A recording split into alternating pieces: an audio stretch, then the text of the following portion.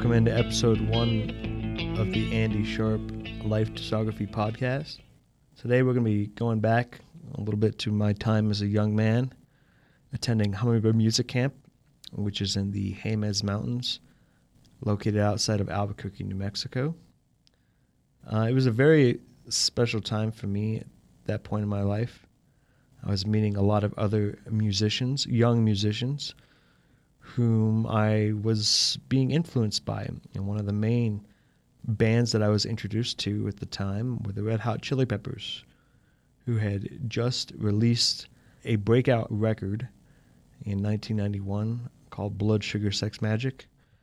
And on that particular record, they had a smash number one hit called Under the Bridge. And at the time, it was basically the song that all the young guitar players were trying to learn. I was a piano player, but I was certainly listening to a lot of rock alternative, and kind of finding various artists that I really enjoyed. And this song in particular had a lot of influence on all of us, partially due to John Frusciante's amazing guitar intro in the beginning. Also because this was really the first time the Red Hot Chili Peppers produced a song that wasn't in the vein of their funk punk style that they were famous for in the 1980s. This was clearly an evolution of them as a band and Anthony Kiedis as a singer. Sometimes I feel like I don't have a partner. Sometimes I feel like my only friend is the city I live in, the city of angels. Lonely as I am, together we cry. I was certainly evolving a bit then, making new friends. One of the new camp friends that I made at the time was a gentleman by the name of Ian Bannerman, who was approximately 4 to 5 years older than I was. But we certainly hit it off right away and clicked, which was a little unusual because at the time he was a 14-year-old, what they called staffer, which meant he did a lot of the dish work and other duties that came along with the camp, versus me, who was a 10-year-old camper. But we seemed to sort of just bond over music. And he ended up becoming a big life influence on me, and certainly gave a young man quite a bit of confidence, both musically, socially, and I would also say just a great person to get to know.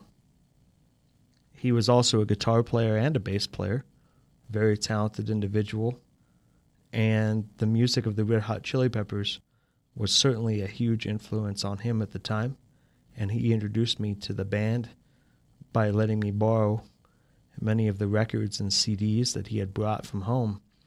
And I had brought my boombox at the time back to camp so that I could listen to a lot of these various records. And not only was I listening to these various records on my boombox, but a lot of the older camp counselor types were learning these various songs, such as Under the Bridge, Soul to Squeeze, among others, and then they were performing them, many of them being guitar players, bass players, and singers. And they would go ahead and learn these songs and then actually sing them to the campers during certain quiet times, certainly during certain times in the evening, so that these songs not only were on my record player, when I say record player, I mean CD player, they were also being put back to us by people who were also trying to find their musical voice. And one of the things I ended up reading later on in the Anthony Kiedis autobiography, which I highly recommend anyone who's remotely at all interested about music and a crazy life, I would recommend that book. Anthony Kiedis talks about how he was actually pretty terrified to actually sing on a song. Before, in their records in the 1980s, he mostly had done what he called scat rap, or basically rap over various bass lines that Flea would play. And Hillel Slovak at the time, who was their guitar player, would play riffs, and then Anthony would just rap over them. Under the Bridge was really the first time that Anthony had ever actually tried to sing on a record before that the Red Hot Chili Peppers had recorded. And by doing so, he was really quite afraid of his own voice at the time. But I would also say that by struggling to find his voice, in terms of his singing voice, the words that he sung and the way that he sang them certainly resonated with a big generation of young musicians. And by doing so, Blood Sugar Sex Magik not just became a Red Hot Chili Peppers record, but it became a mainstream record that put them really into the forefront of the alternative scene, which of course was growing more from the grunge side, but they had certainly were getting swept up by the popularity of the 90s music at the time. Fast forward a few years later, down the road, the Red Hot Chili Peppers released another groundbreaking record in 1999 called Californication.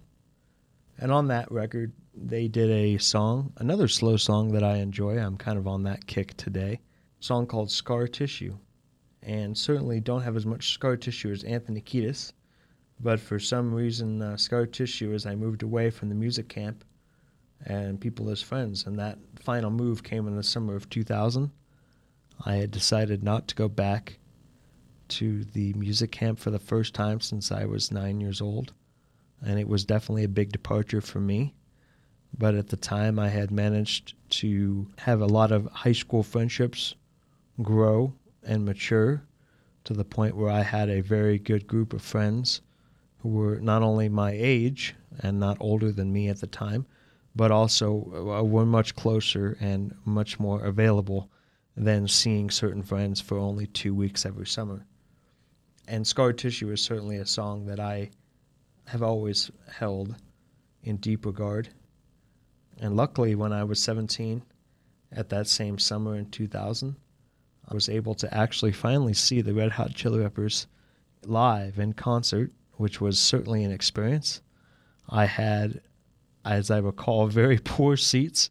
The music quality was still very good, and I managed to go with two people who I was definitely friends with in high school, one of which named Patrick Duncan, who was certainly, of all the kids I knew, he was one of the biggest music fans that I had in high school. I was fortunate to go to a private school, and a lot of kids like to spend their parents' money on various sundry things. He liked to spend his parents' money by buying more CDs than any person could ever listen to. But because of this, he was always giving me new things to listen to, which was great. Scar tissue that I wish you saw. Sarcastic Mr. Know-It-All. Close your eyes and I'll kiss you, 'cause with the birds I'll share. With the birds I'll share this lonely view. Now, a quick word from our presenting sponsor. If you haven't heard about Anchor, it's the easiest way to make a podcast. Let me explain. It's free. There's creation tools that allow you to record and edit your podcast right from your phone or computer. Anchor will distribute your podcast for you so you can be heard on Spotify, Apple Podcasts, and many more. You can make money from your podcast with no minimum listenership. It's everything you need to make a podcast in one place. Download the free Anchor app or go to anchor.fm to get started. Insanity, it seems,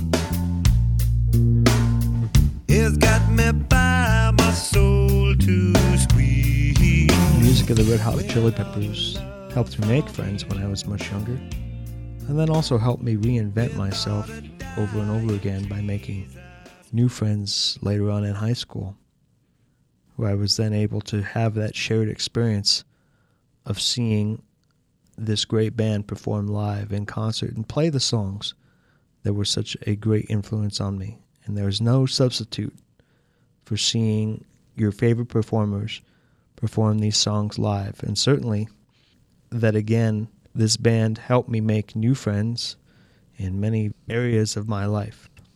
Thank you for tuning in to the Andy Sharp Life Discography Podcast. Don't forget to check out Anchor.fm, our proud presenting sponsor. See you next time.